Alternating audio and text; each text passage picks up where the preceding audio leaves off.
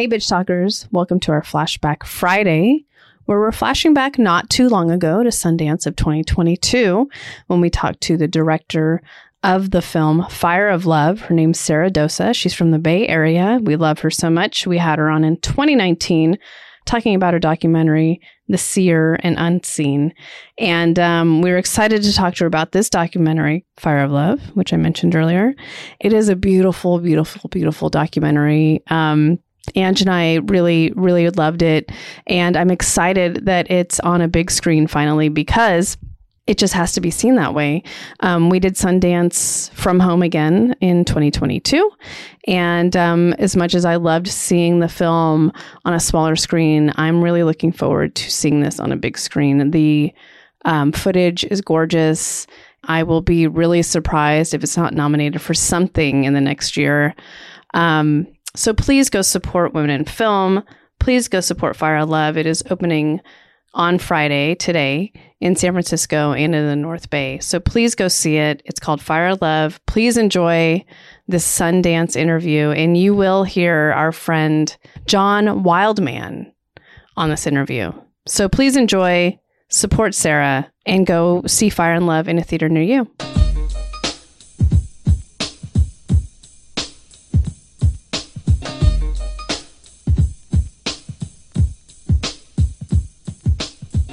Welcome to Bitch Talk, booze interviews straight from the heart of San Francisco. I'm Erin. That's Ange. Hi.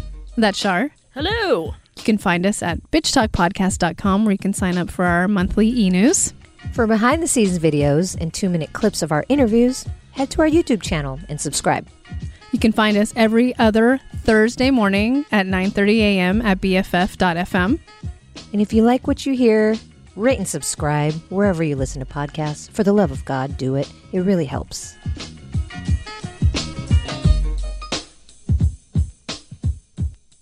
Here we are virtually at Sundance 2022. My name is John Wildman. I'm the editor-in-chief of filmsgonewild.com, here with the Bitch Talk podcast team of Erin Lim and Angela Tabora. And on this segment, we're going to talk about the documentary Fire of Love. We've got with us Sara Dosa. She's the director of the film. Sara, welcome to the show.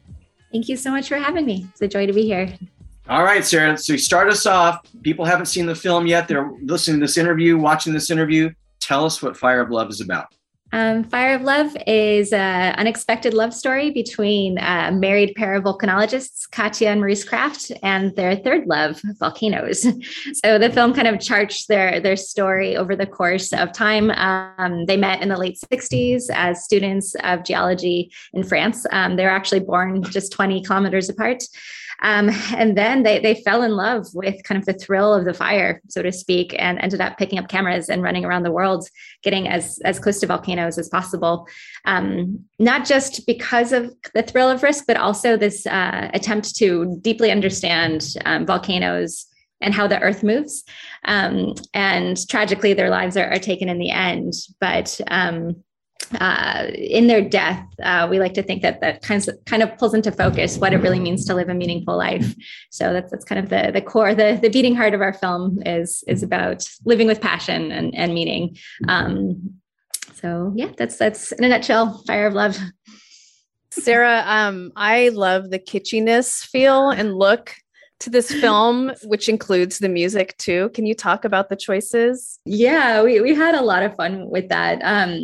Maurice and Katya, they left behind this profound legacy of footage, about 200 hours or so of 16 millimeter footage. They also were celebrities in the 70s and 80s and just before their death in 1991. And so there is a ton of interviews and archival material of them too. And as we watched the footage that they shot, as well as footage shot of them, we really kind of got a sense of their own characters, their own personalities. They're super playful people.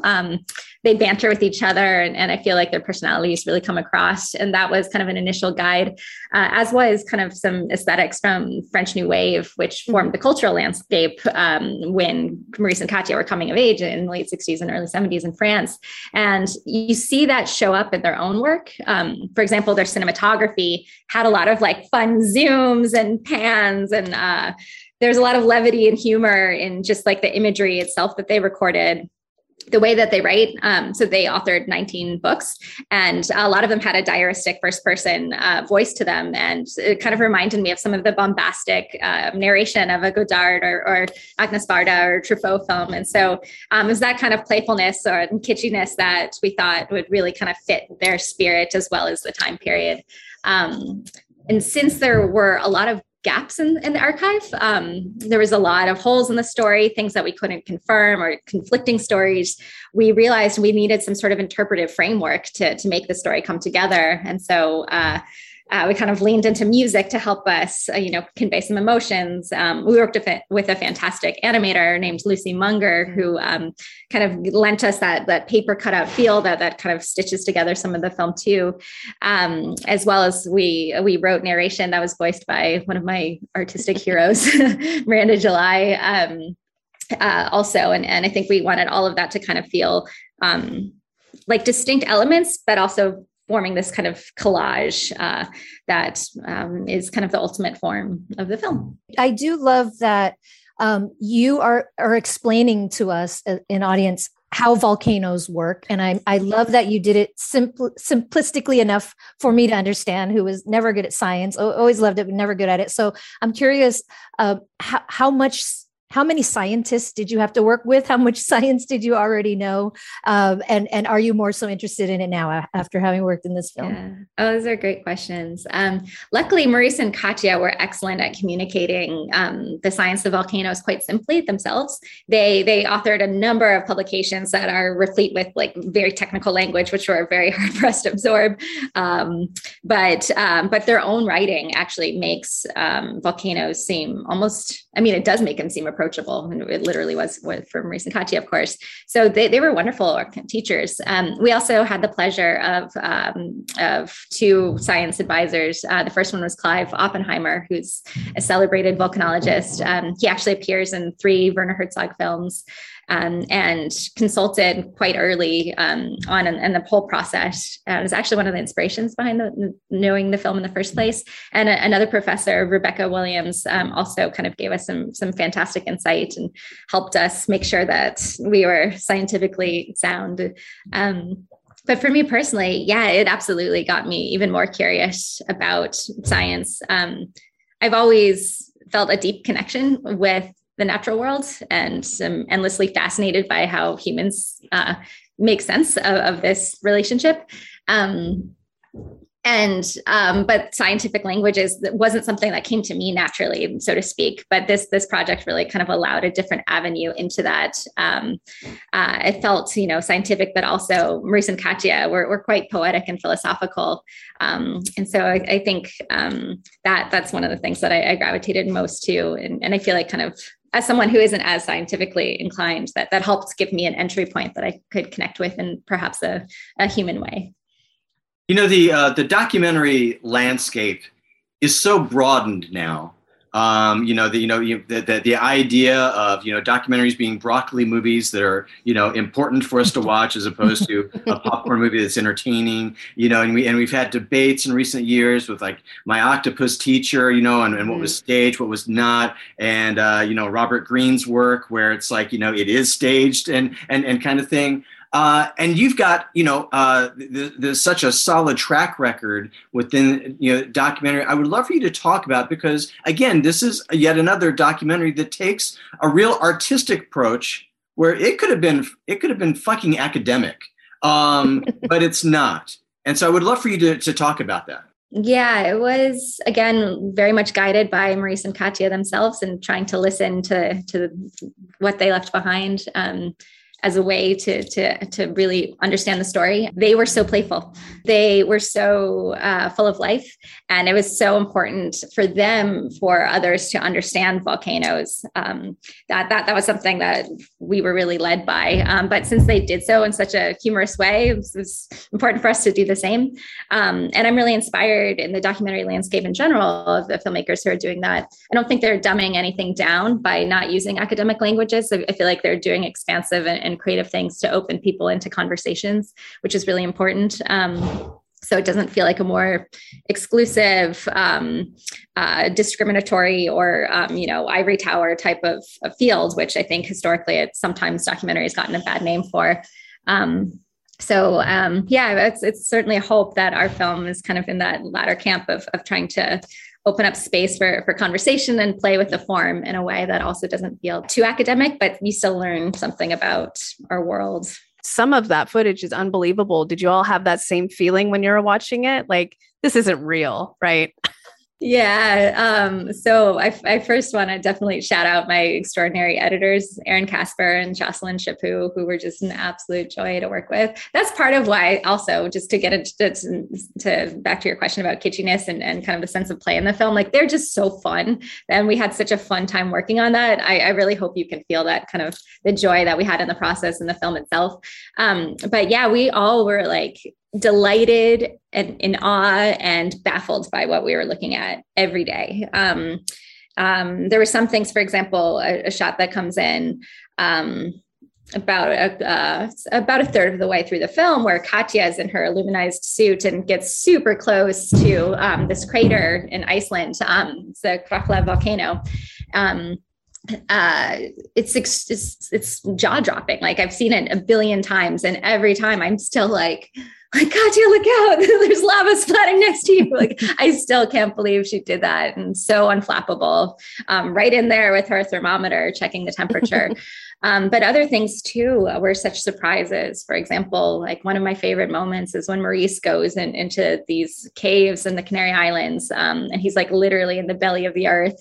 And there's this albino crab that kind of you just see for a second. But I love that the way that their minds worked. They would not just kind of photograph the volcanic landscapes, but then they would let the camera linger on this little crab. It says so much to me about how they saw the world and ecological relationships, and also kind of their eyes as filmic storytellers.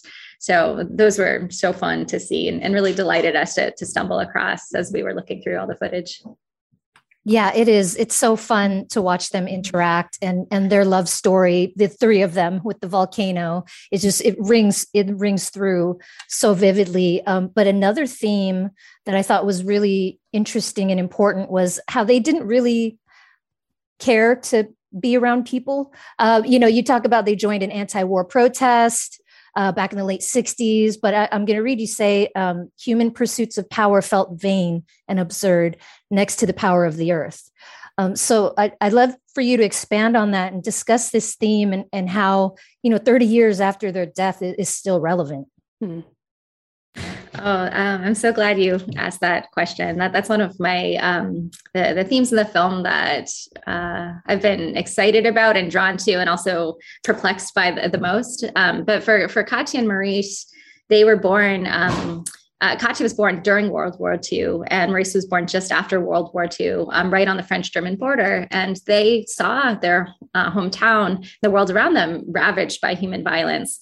Which did, once they started to learn about geology, that felt, it did, in their words, it felt vain and petty compared to kind of this awesome force of the planet.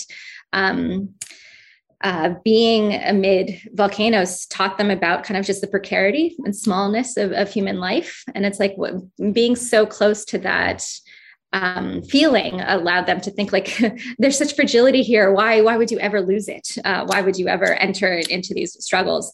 But particularly to your question, Angela, in the late 60s, they were so disillusioned in terms of what was happening during the Vietnam War, and growing up in France, the history of colonialism there was something that was deeply heartbreaking and disillusioning to them. But they decided rather to kind of engage in kind of a politics of resistance against the Vietnam War.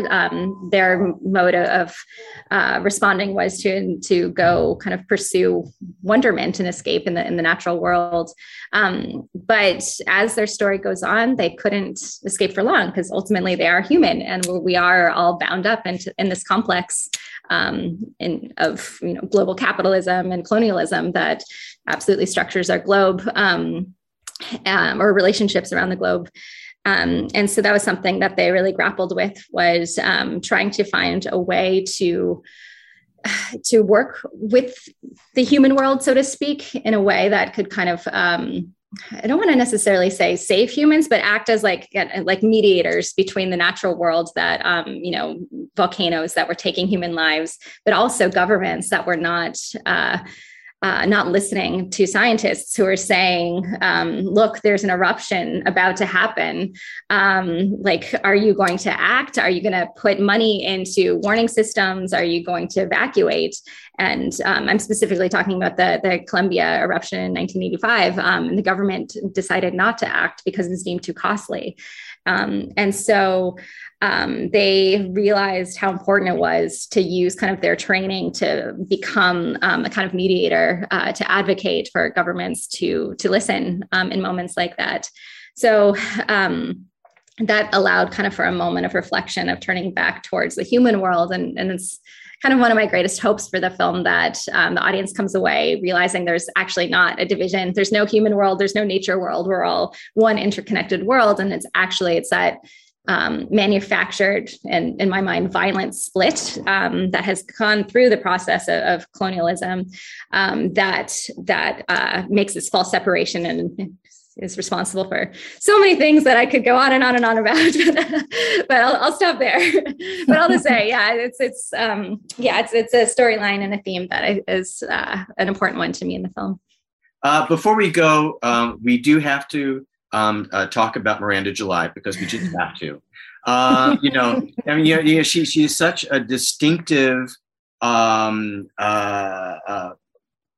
entity in independent film and art in general. I'm really interested in how it was working with her as a director, because she seemed to just absorb projects that she's involved in and immerse herself, rather than just be like, a paid for hire, kind of a person. Talk about her for a moment. Yeah. Oh, that's so beautifully said.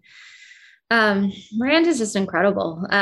She's really been one of my favorite artists since I first saw Me and Everyone We Know, and I saw it in 2006. She has a remarkable capacity to express like such strength and vulnerability, such curiosity, such a kind of like a poignant intimacy in all of her work. But she really, I feel like she was like channeling Maurice and Katya and volcanoes all at once, along with her own curiosity as our narrator. She really inhabited that role in such a beautiful, rich way.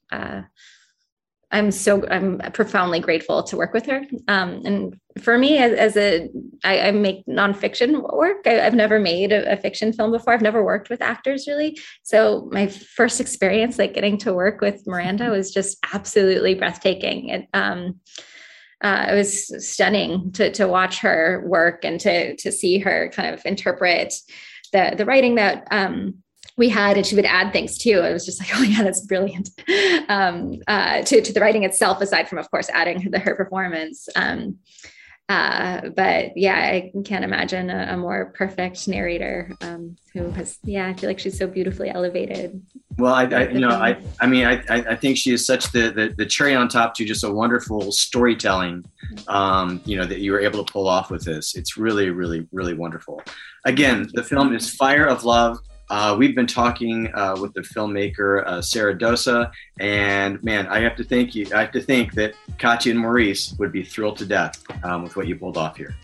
Oh, that is the highest compliment and my highest goal for this project. So thank you so much for saying that. And thanks for having me on. I'm such a huge fan of your podcast, and really honored to be here.